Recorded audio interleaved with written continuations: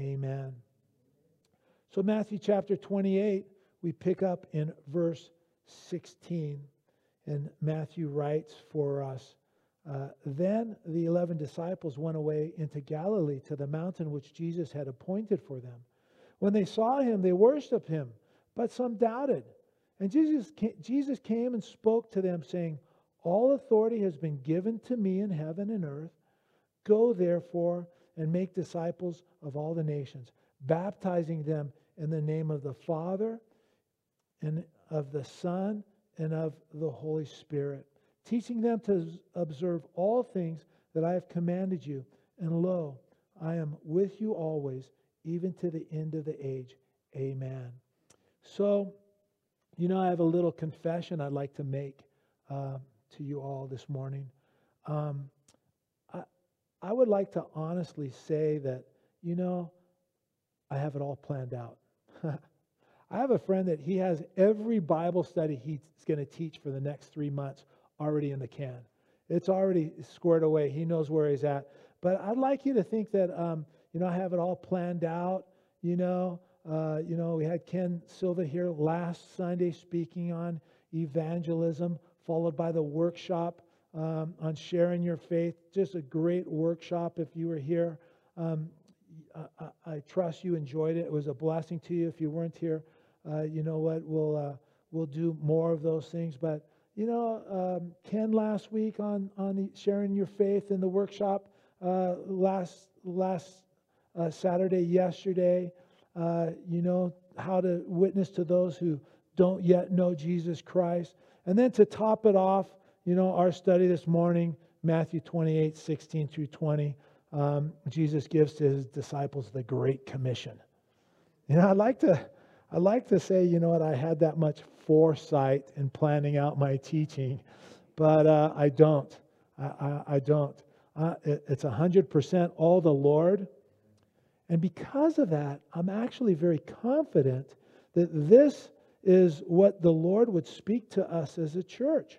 I think the Lord wants to encourage us to be out there sharing our faith, that we would do it with passion, and that we would do it motivated by love, the love of Christ, who desires all men everywhere to come to a saving knowledge of Jesus Christ.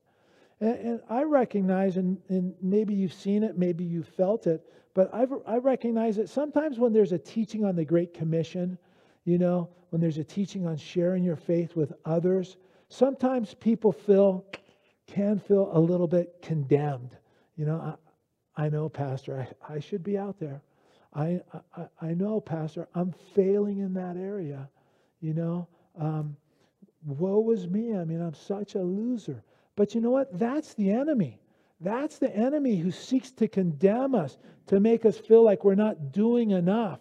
But on the other hand, you know what? It's the Spirit of God that would encourage us in these things, would encourage us and stir us up to run the race, to step out in faith, to literally obey the last command that Jesus gives to his disciples. And we need to understand very clearly, the Great Commission is a command. It's not a suggestion. So this morning, let's dig into this portion of Scripture and see what the Lord has for us. Matthew 28, 16, Matthew writes, Then the 11 disciples went away into Galilee to the mountain where Jesus had appointed for them. Now, we need to remember, Jesus has already met with the disciples earlier. The first time was the same day as he was resurrected. You'll remember John chapter 20, verse 19 says, the same day at evening, being the first day of the week, when the doors were shut, where the disciples were assembled for fear of the Jews, Jesus came and stood in the midst of them and said, Peace be with you. And, we're told there that Thomas wasn't present at that time. And you know the story. Thomas was told that, hey, we saw Jesus, right? Jesus appeared to us. And of course, Thomas said, unless I see, in his hands the prints of the nails, unless I put my finger into the print of the nail and put my hand into his side, I will not believe. And then a week later, Jesus appears to them again, and Thomas was present that time. And now, after those two events, right, now the 11 go up to Galilee as they were commanded by Jesus. And verse 17 says, when they saw him, they worshiped him, but some doubted. Now, we know that the 11 apostles, they were there with Jesus. They were worshiping him. They were rejoicing in seeing him again. But we're also told that some of those who were present there that day doubted. And I don't really think that Matthew is referring to the apostles here. Okay? I don't believe that because, as I said, this is not the first time they've seen Jesus. They've seen Jesus a few times now. And I think there's actually more people present than just the 11. I think that there's this much larger group of people that are with them. Right? I think that this is the group of more than 500 brethren that Paul says saw Jesus after his resurrection. And Paul tells us about it, 1 Corinthians 15, 3 through 6, says, for I delivered to you first of all that which I also received, that Christ died for our sins according to the Scriptures, and that he was buried, and that he rose again the third day according to the Scriptures, and he was seen by Cephas. So he appeared to Peter. Then by the 12, meaning Peter and the rest of the apostles. And after that, he was seen by over 500 brethren at once, of whom the greater part remain to the present, but some have fallen asleep. So in my mind, I think that this is probably that group, that encounter that that Matthew is referring to here. So maybe you can imagine in your mind, here are the apostles of Jesus. They're 100% totally convinced that Jesus has risen from the grave. But because they've seen him a few times already. But now there's all these others who haven't yet seen Jesus alive after his death, burial, and resurrection. And they were the ones that doubted it. But the beautiful thing is, as Jesus appears to them, they then become witnesses of his resurrection. Now, Matthew, and for those of us who have been studying through the Gospel of Matthew, maybe you never thought we would get to the end, I don't know. But Matthew, he closes out his Gospel with Jesus giving his disciples, and he gives it to all of us, right? He gives them this command that's known as the Great Commission.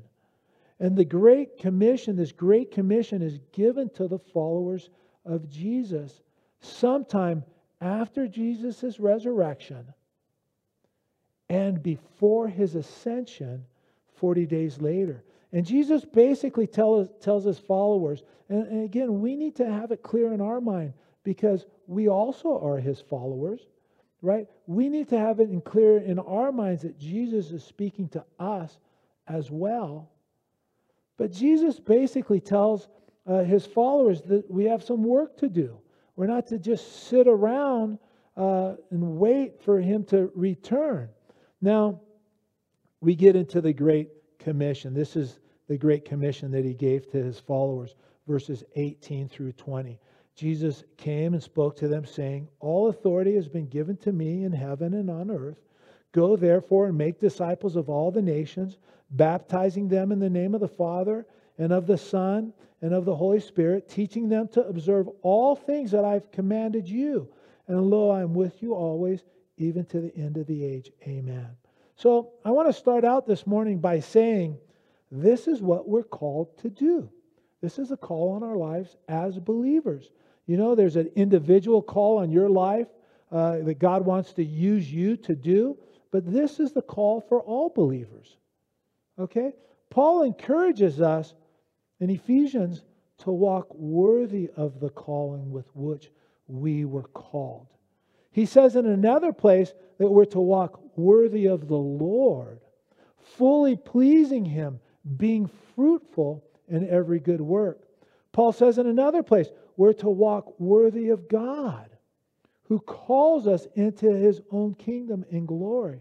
Paul says that we're to walk worthy of the calling, walk worthy of the Lord, to walk worthy of God who calls us. Paul, speaking of the call that's on our life, he tells us that it's a heavenly calling. A holy calling. The writer to Hebrews, which I happen to think is Paul also, he says of the calling that's on our life, he says it's a heavenly calling. You know, the call to share the gospel is a call from above. It's a call of God on our lives, right? And as I said before, the Great Commission is given to each of us as Christ followers. We're to be actively sharing our faith. We're not to wait for the world to come to Jesus, right? Because they're not going to, right? Paul said there's none who seek after God, right? We're not to wait for the world to come to Jesus.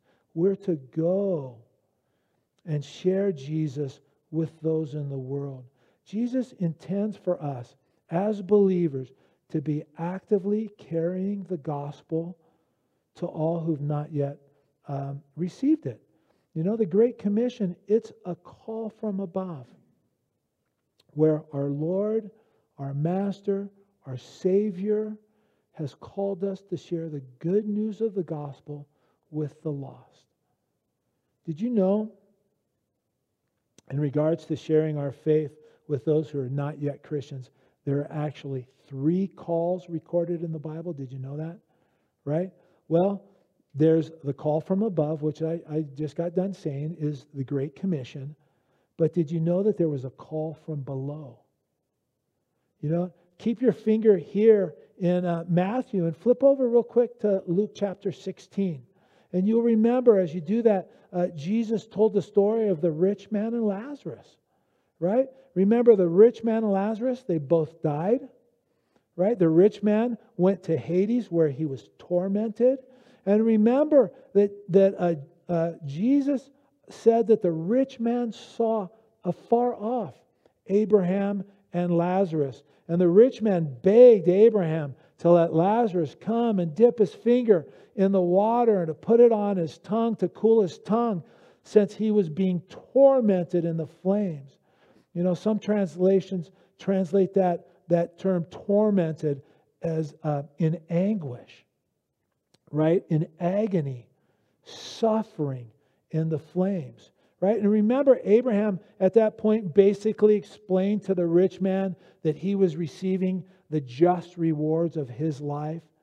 And then very interestingly, the rich man says, Luke chapter 16, verse 27 and 28, look at it.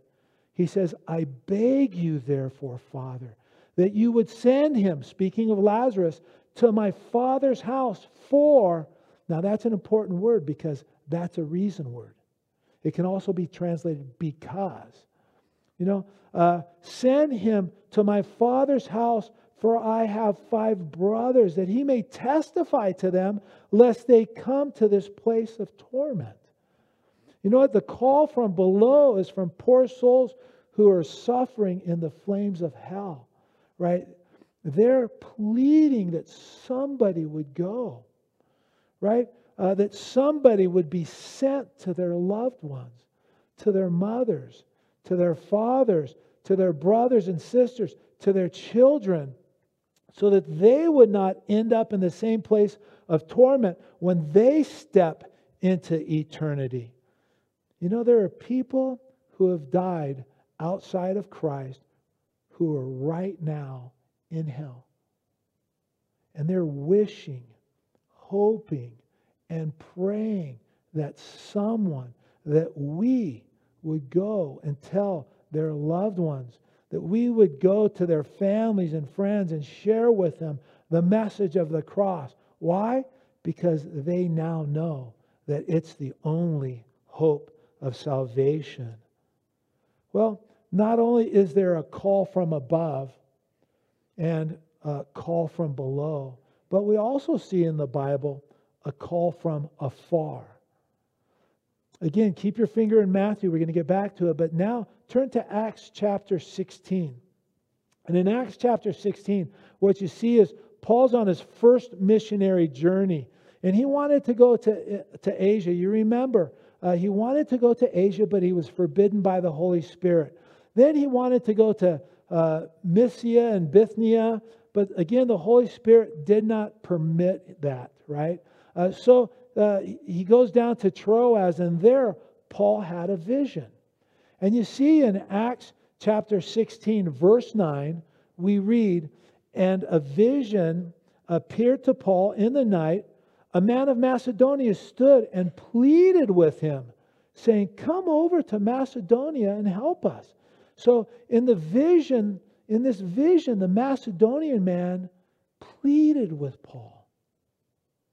Now, the Greek word translated there, pleaded, can also be translated that the Macedonian man was begging him, was appealing to him, was urging him, that he was calling upon him, saying, "Please, please come, please." And we read in Acts 16, verse 10, we read, "Now after he," speaking of Paul, "had seen the vision, immediately we sought to go to Macedonia, concluding that the Lord had called us to preach the gospel to them." So they went and they preached the gospel, and the word of God spread from there across all of Europe. These are the three calls that are still being sent out. The call from above, which is our marching orders as Christians, as followers of Christ, to go into all the world and preach the gospel.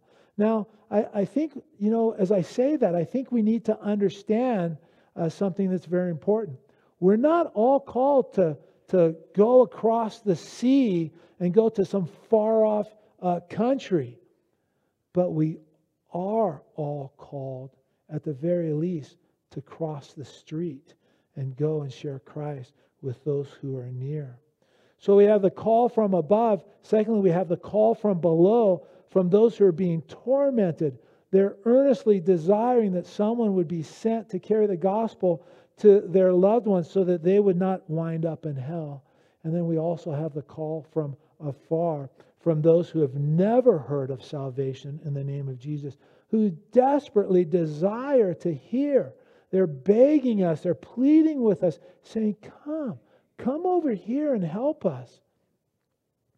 I think about these kinds of things, and I think that, the theology of the Old Testament was very much come and see. Right? The Jews built the temple and people were welcome to come and see. They were invited to come and see, right? To come and see the temple which was built for the glory of the Lord. Solomon even prays, 2 Chronicles chapter 6, that God would answer the prayers of those who are not Jews, right? But came to the temple to seek the Lord. That God would answer them favorably so that they would know that He alone is God.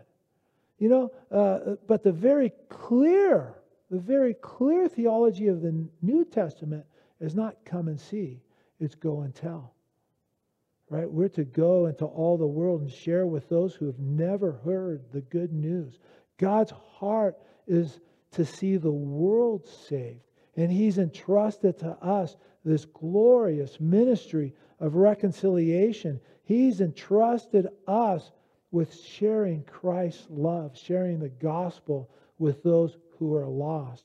I mean, what an amazing gift He's given us, entrusting these things to us. I mean, He wants us to go and seek out those who are last. He wants us to go and seek out those who are the least. He wants us to go and seek out those who are lost. And let them know that there's only one way to the Father.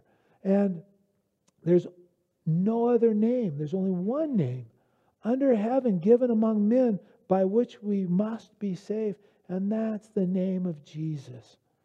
All right, well, let's flip back. Let's get back to our text. Matthew 28, verse 18. Jesus spoke to them saying, "All authority has been given to me in heaven and on earth." Something Ken Silva said last week, it's just stuck in my mind ever since. I can't get it out. I've just been thinking about it, mulling it over.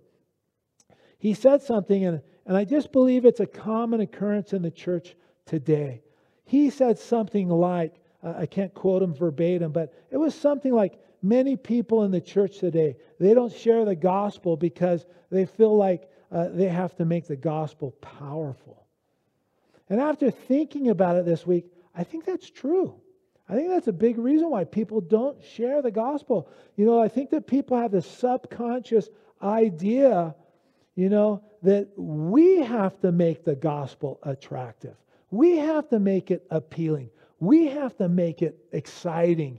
I think you see it in churches today. They feel like they have to create an environment that's emotionally stirring, almost concert-like, a big production, fog machines, lights, strobing lights, big screens. And there's nothing wrong with any of those things in and of themselves, I guess. But I think sometimes people think that if it's not entertaining, no one's going to listen. And I think that as a result of these false notions, we can feel like we have to make the gospel powerful, as if it's up to us to make it appealing or else it won't be effective. But that's not our job, right? We don't have the responsibility of empowering the gospel because God's already done that, right? We just have to give it out. Paul said in Romans 1:16, you know the verse, for I'm not ashamed of the gospel of Christ, for it is a power of God to salvation to everyone who believes. It is powerful. The gospel is powerful in and of itself. It's the power of God unto salvation. Paul said, 1 Corinthians 1:18, and again, another verse I'm sure you're familiar with. For the message of the cross is foolishness to those who are perishing, but to us who are being saved, it is the power of God. And when Jesus says here in Matthew 28, all authority has been given to me in heaven and on earth, what he is saying is he rules over all. Right? It doesn't matter how hard-hearted, that person looks on the outside. It doesn't matter how many tattoos or how many piercings they may or may not have. It doesn't matter what lifestyle they're openly espousing. None of that matters. Right? God is working right now in every single person in this world to bring them to Christ, just as he did with each of us who are believers today. Right? God alone is the one who gives power to the gospel, even if we never see it. It's like the song that we sing. Even when I don't see it, he's working. Even when I can't feel it, he's working. He never stops. He never stops working. He never stops. He never stops working. My question is, who made the gospel attractive to you? It was the Holy Spirit working in our hearts, revealing to each one of us, our sin and our need for a Savior. We can talk ourselves out of sharing with people, saying things like, there's no way. They'll never receive it. Right? There's no way, they don't want to hear it. I had an experience that I often tell people, I wish I had other stories other than mine. I wish I had your stories to share. But until then, I can only share my stories. But, I share this when it comes to the power of the gospel and how we can underestimate it. We were doing an outreach in our city. Our church was doing an outreach in our city. And the outreach was located in a pretty rough area of our city, a pretty dark part of our city. And we had a barbecue out there. We were feeding everybody. We had a band playing worship songs. We were preaching the gospel. And again, it was in this area where there was a lot of homeless people, a lot of people strung out on drugs. There's a lot of drug abuse and alcohol abuse in this area. It was an area that was filled with a lot of hard-looking people. And back then, I was part of the college ministry in our church. And you know what? There's just a bunch of people. I mean, hundreds and hundreds of people there. And I saw one of our college girls sharing Christ with this one guy. You know, her name was Michelle. You know, she is short, you know, real cute, real petite young girl, you know. And the guy she was sharing with was this big, foul-mouthed guy. You know, he caught my eye earlier in the day just because of how loud he was and how foul-mouthed he was. And when I saw Michelle sharing with this guy, you know, I thought to myself, man, I need to get over there to protect her, because this guy is probably going to not like what he's hearing. And I thought to myself, he's probably going to hit her. And, you know, so I need to get over there to be a deterrent and to protect her.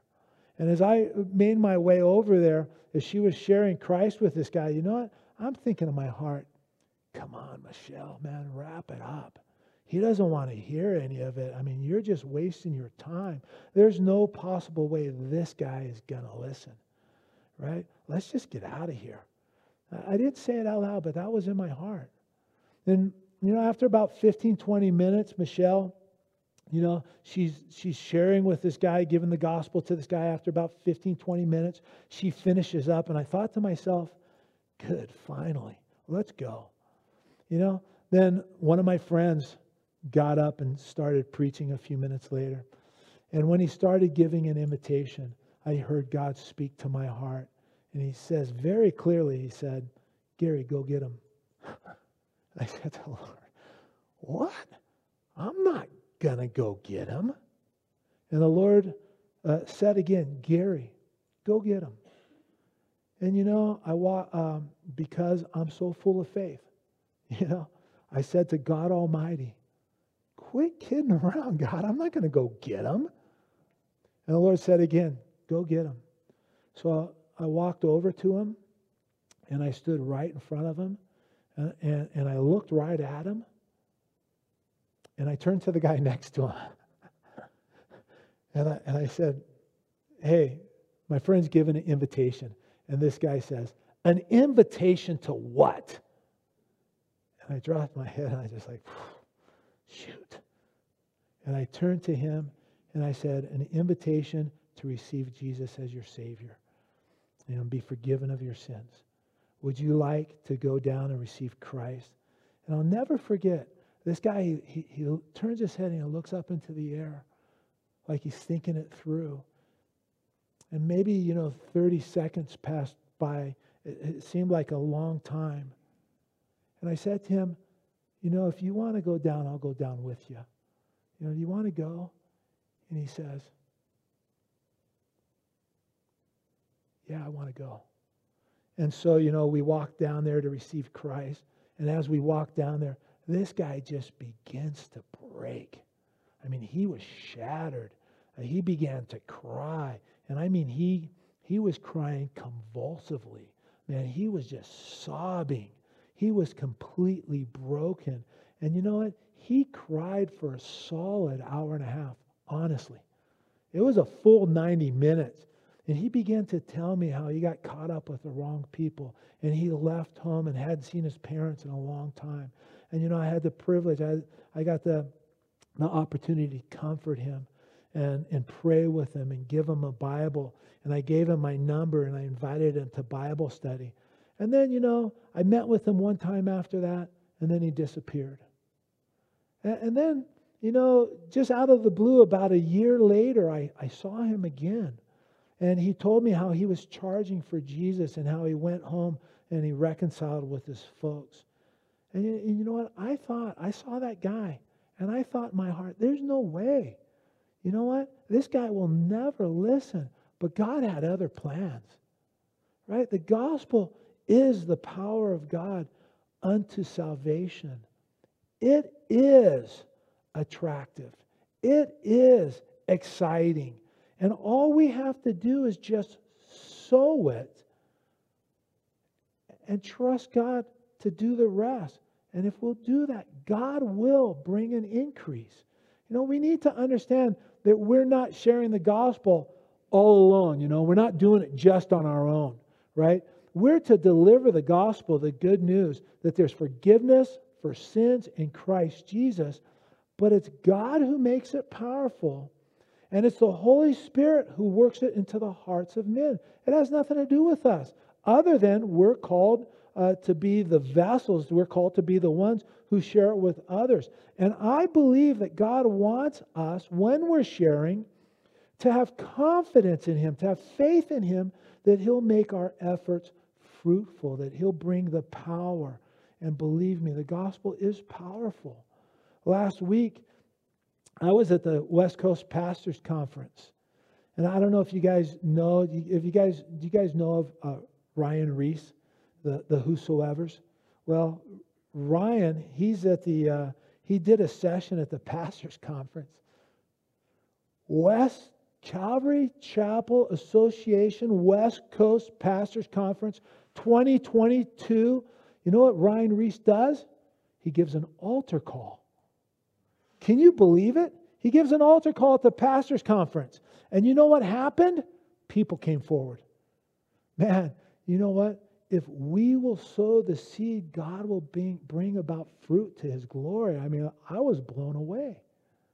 Now, back to Matthew 28. Here's the commission, verses 19 and 20. Go, therefore, and make disciples of all nations, baptizing them in the name of the Father and of the Son and of the Holy Spirit, teaching them to observe all things that I have commanded you. And lo, I'm with you always, even to the end of the age. Amen. Wherever you find yourself in this world, as a believer, we're called to do two things, right? First, we're called to make disciples. Called to make disciples. The word disciple, it literally means a learner, a pupil, a follower of Jesus Christ. That's what a disciple is, a learner, a disciplined one. It's more than just being a convert. Sharing our faith is important, but when people come to Christ, we need to be ready to pour into them, to disciple them, so that they can grow to maturity and ultimately be able to disciple others. As a church, you know what? We want to make disciples. We want to be disciplers. So those we disciple can in turn lead other people to Christ and then go about discipling them. I think what people miss here too, in this passage when Jesus says, make disciples of all the nations, we miss that at this very time He's saying these words, He's talking to a totally Jewish audience, right? In the minds of the disciples, I imagine the minds of the disciples, they just exploded when these words hit their ear. The idea that God was interested in a group of people other than the Jews. God is willing to save people and bring other people into His kingdom from all nations. They must have been speechless at this time. I mean, that was a totally foreign idea to them. It never crossed their minds that God wanted others after having them. And the same is true today. It's a demonstration of God's love for all mankind. Salvation is not for the Jew alone. It's offered to the world.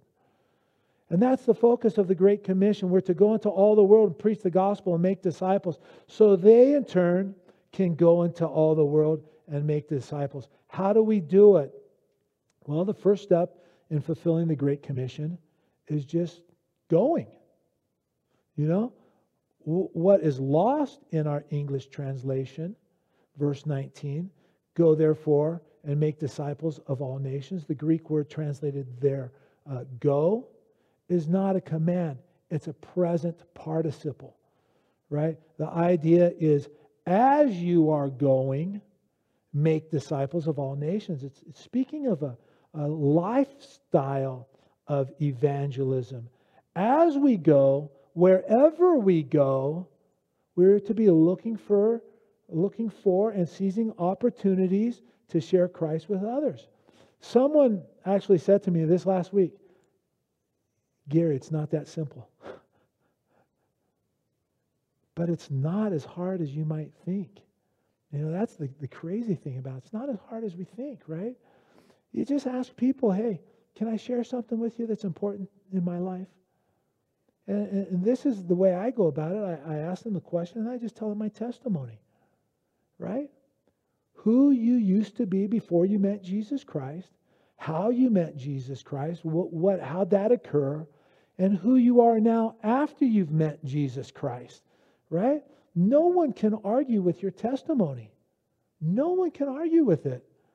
And then you can talk to them. This is the way I go about it again.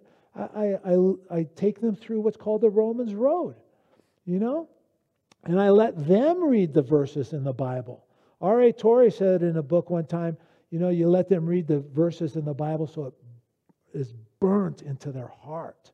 So I let them read the verses in the Bible, and I briefly explain those verses after they've read it, making sure that they understand it. And the Romans Road is, and if you don't know it, you might want to write it down. It's probably the most effective witnessing tool, I think, because it's the Word of God. Romans 3:10, there's none righteous, no, not one. Romans 3:23, all have fallen short of the glory of God, right? Romans 5:8, God demonstrated His love while we were yet sinners. Christ died for us. Romans 6:23, the wages of sin is death, but the free gift of God is eternal life. And then what I do is I take them to Romans 8 and show them the benefit of giving their life to Christ. Romans 8:1, there is now, therefore, no condemnation. That's speaking about our past. Romans 8:28, all things are working together for our good. That speaks about our present. And Romans 8:32, God who didn't spare His own Son, how will He not with Him give us freely all things? That's speaking about our future. And then I share with them how they can receive Christ. Romans 10:9 and 10. You know what? If you'll confess with your mouth Jesus is Lord, if you'll believe with your heart that He was raised from the dead, you'll be saved because, that belief is unto righteousness and that confession is made unto salvation.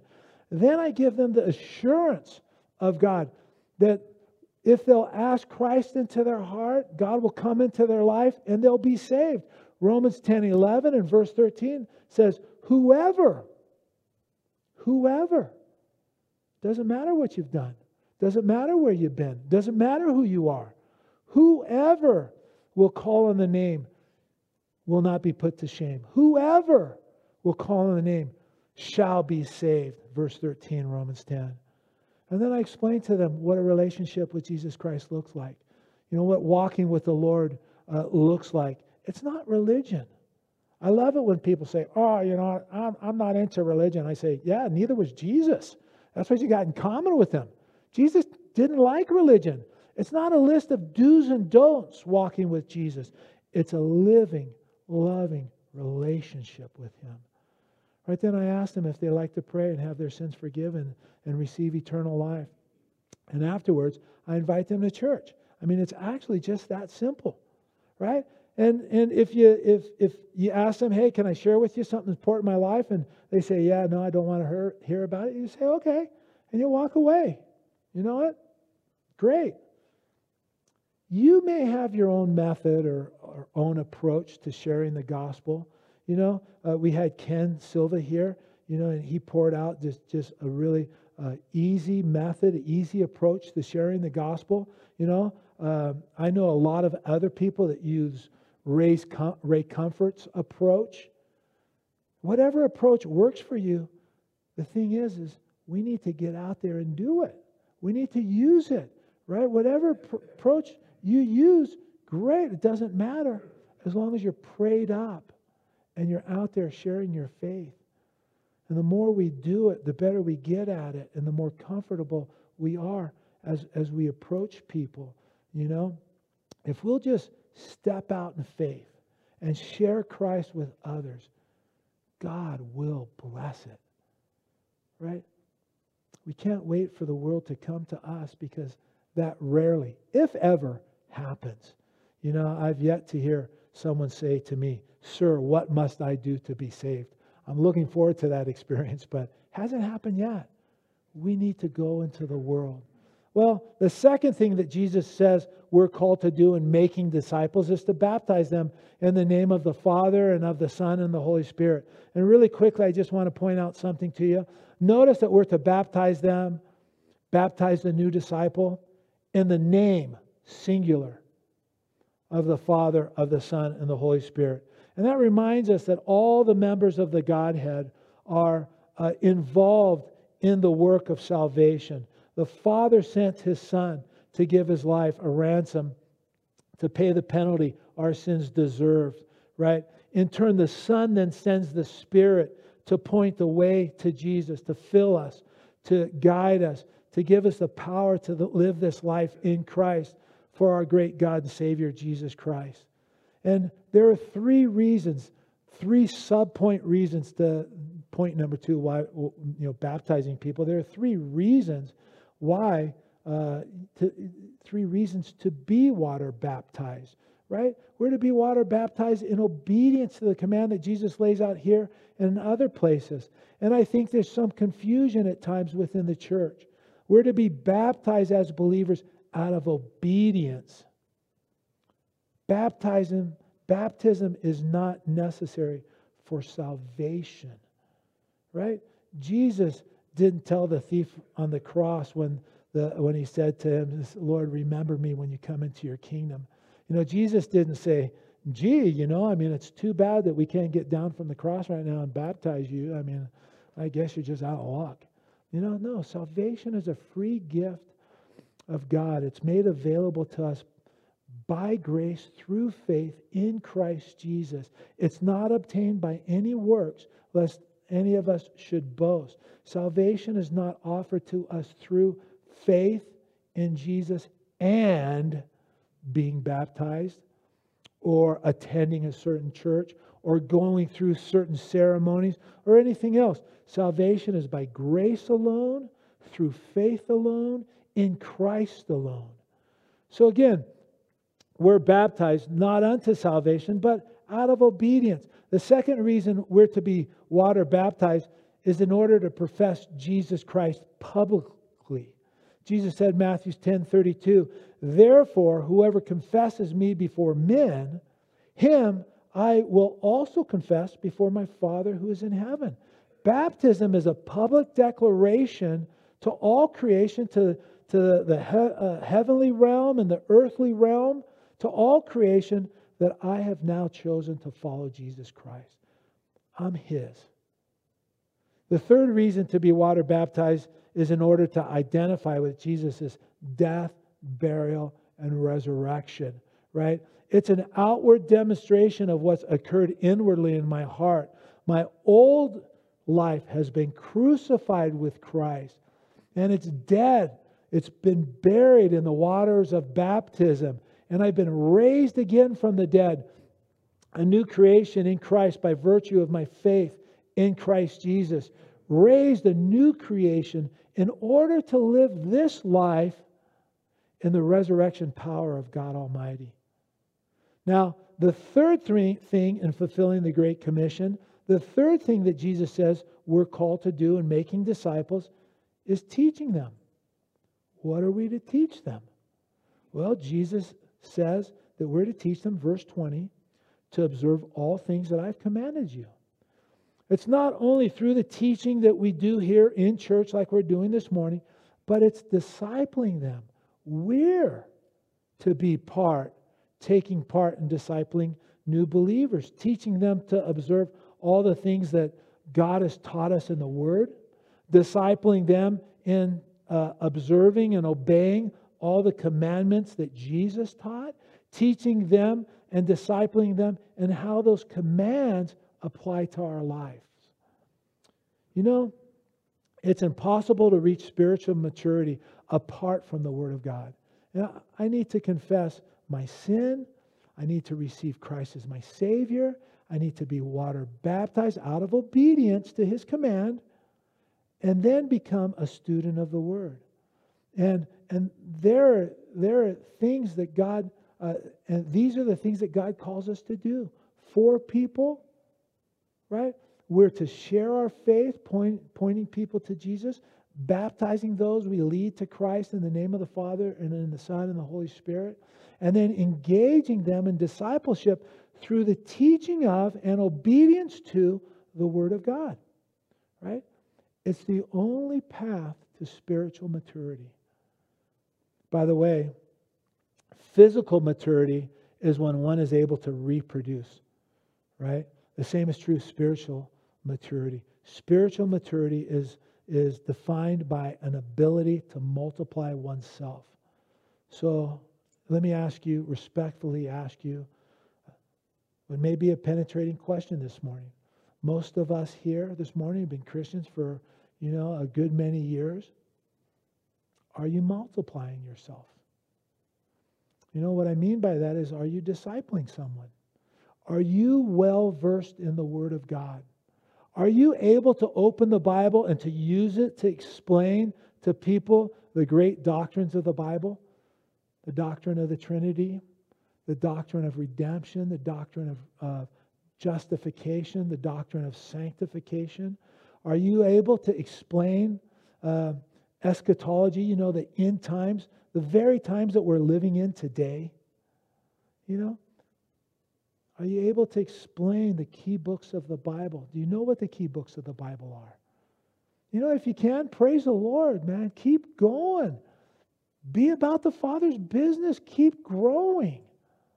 And if you're not quite yet there, don't be condemned. Be encouraged. Let's just get busy, right? It's the very reason we have a men's study every Tuesday morning, right? It's the very reason we're going to begin the women's study mid-October, going through Alicia Childer's Another Gospel.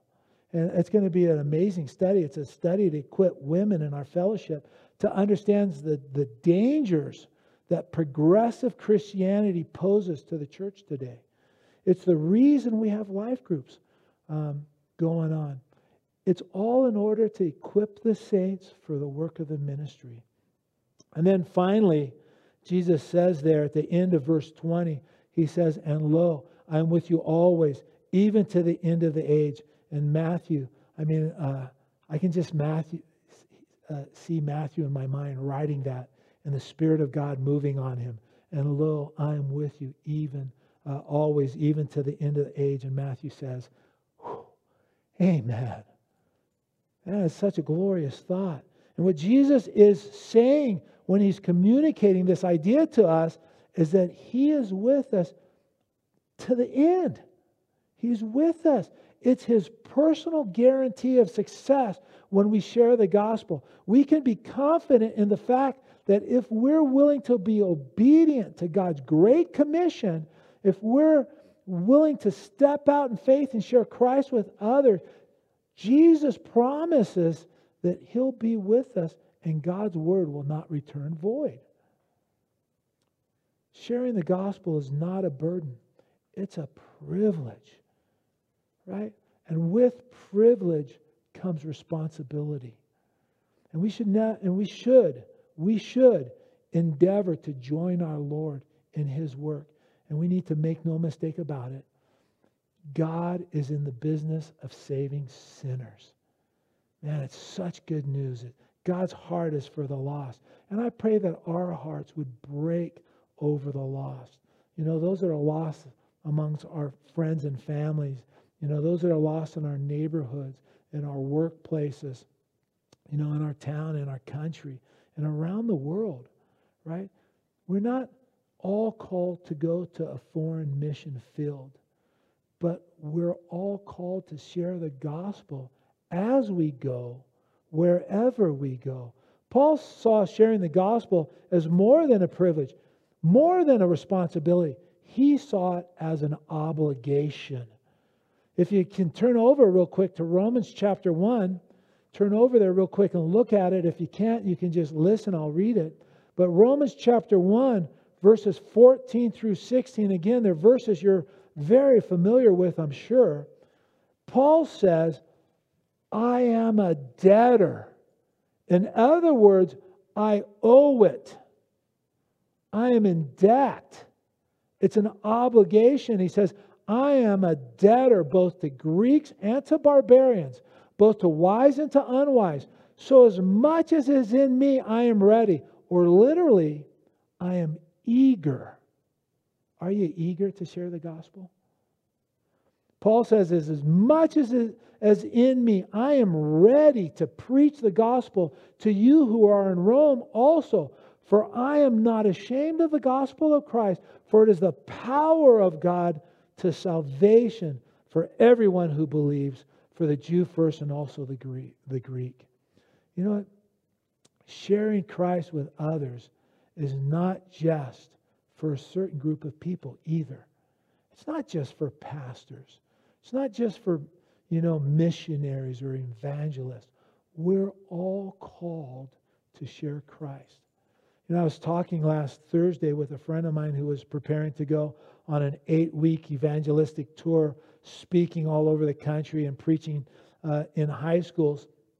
And as we were talking about evangelistic outreaches, I shared with him how, sometimes when I am asked to speak to youth groups or young adult groups, I'll often start off with a slideshow.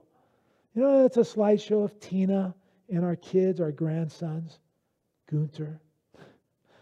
A lot of pictures of Gunther. If you don't know who Gunther is, he's my dog. And there's pictures of Winnie in it. That's Tina's dog. But there's more of Gunther. And I'll explain a little bit about each one. I'll tell them something about Tina. I'll tell them something about our boys, our daughter, my son-in-law, our grandsons, the pets, And I'll tell them how much I love my family. How much I'd like them to meet my wife. How much I'd like them to meet my boys. And then I'll ask them if they think I'm strange or weird for sharing my family with them. Wishing that they could meet them. And of course the answer is no. What are you talking about? That's not weird at all. It's only natural. It's only natural because I love my wife. I love my kids. I love our pets, our dogs. Right? They're all important. They're all an important part of my life. The same is true in regards to Jesus. Right? He is the most important part of my life. In fact, He is my life.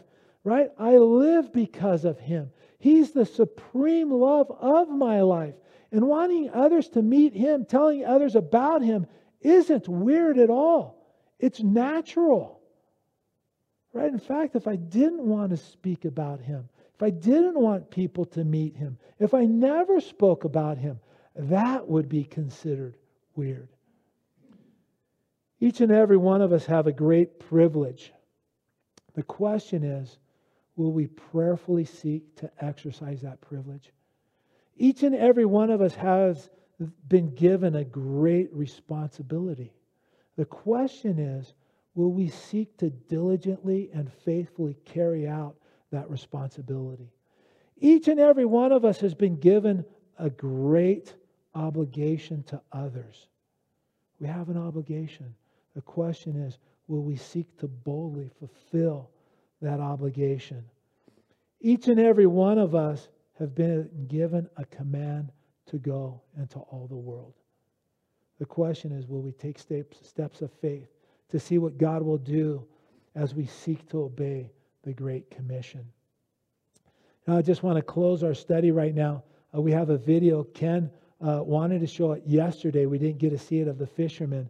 But I just thought it just fit so well with the message now. So let's go ahead and do that video.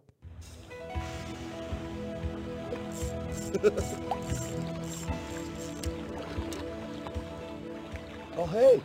Hey, how you doing? Yeah, good to see you. How do you like my new boat? My new bass boat. I love it. Can I show you a few things on it? Come on, let me show you. This is my fishing rod. I like this one, and oh, look at this one right here. This one, it's got a snake skin looking handle because I want to look good when I'm fishing, you know what I mean? So I can do it. I can fish with this one and look good. It's good. I like it. And when you're fishing, you got to have a lot of different bait and lures and lots of different colors, and you gotta have a lot of different things. And then sometimes the fish just aren't interested at all. They're not interested in anything, and so you got to scare them a little bit. And so you get one of these lures right here, and that'll scare them. And you might just spook them enough to get a bite. So if you want to scare your fish, then you can use something like that. Oh, this is one of my favorites right here. This this is a special hook and lure right here. You don't want to use this when you're trying to go for any old bottom feeder. No, you want this one when you're going for a quality fish. If you know you got a quality fish, then you want to bring out something like this. I just keep it right in the package. It's special to me. So yeah, you got to have a lot of different things in your tackle box. So you're a fisherman? Well, yeah, I'm a fisherman. I come from a fishing family. My daddy was a fisherman. My granddaddy before him, he was a fisherman. All my friends are fishermen. Well, no, that's not exactly true. I did have some non-fishing friends, but we just don't spend that much time together. Oh, well, why don't you? Well, I love to fish. They don't. So, we just don't have that much in common. So I hang out with my fishing buddies. Don't you like non-fishermen? Well, sure I do. It's not that. It's just that they don't fish. Why do you think it is they don't fish? Because they're stupid. What? Well, yeah. They know all about fishing. They know how great it is, and they don't fish. Let them eat worms. They're stupid. Well, couldn't you just go teach them how to fish? Oh, no. I'm no expert. I couldn't teach anybody anything. What am I going to do? Go door to door, knocking on doors saying, hey, why don't you accept fishing into your life, or you're really missing it, or hey, why don't you come fishing with me, or let's go down to fishing club this weekend? No, people just laugh at me. I don't want that. Well, I hear this is a great lake for fishing. Why don't you put your boat in the water? Well, I like it right here. I come down here, got my donuts, I got my fishing buddies, we talk, share all kinds of fishing stories. We'll shine up our boats, polish them up, get them clean. I love it. I like it right here. Well, how often do you actually go fishing? Well, it's hard to say. Once a week? No. Once a month? No. Once a year? To be honest with you, I don't remember the last time I went fishing. But you like fishing? Well, sure, I love it. I love everything about it. But you see, that's just it. What if I go to talk to somebody and I tell them how much I love fishing, and I'll go on and on and on? You know what that's going to do? That's going to turn them off. It'll turn them off to fishing, and I'll just come across as one of those wetter than thou guys. I don't want that. Yet you call yourself a fisherman. Absolutely I do. But you don't fish. Well, fishing's not my gift. You see, but I do all kinds of other things. I'm the president of this here fishing club, and we've got a building project going right now where we're going to build a big clubhouse where people can come down and talk about fishing, and I teach a casting class on Wednesday nights. I'm real busy. Truth is, I just don't have time to fish anymore. Well, why don't you go ahead and put your boat in the water? No, I like it right here. It's dangerous out there. Things can happen to you out there on the water. I'm just more comfortable right here with my fishing buddies. Well, how about walking down to the shore and throwing out a line there? No, there's rocks down there, and they're slippery. There's mud down there. What if I slipped and fell, got mud all over my outfit? People would laugh at me. I don't want that. But you say this is a great place to fish. Yeah, say, did I show you all my tackle and all the different things I have? And oh my goodness, look at the time. I really do need to get going now. Well, can you just show us how to catch a fish? Just one fish. No. Okay, no, I'm not going to do it. Well, why not? You seem to have all that it takes. Look, I could go down there, throw my line in the water. Maybe the fish are hungry, maybe they're not. We could be here all day and not catch anything. I could scare the fish. Another fisherman could come along later, he wouldn't catch anything. Besides, what if I did catch a fish? It doesn't just stop there, You ever spent much time around fish? Let me tell you, they stink. They stink. They flop around. I could bring him into my boat. He'd flop around, get his smell all over everything. They're slimy. You gotta clean them. You gotta fillet them. What am I gonna do? You want me to take him home, introduce him to my family? They don't like fish either. You're kidding. You don't like fish? Look, truth is, I can't stand fish. Is that a crime?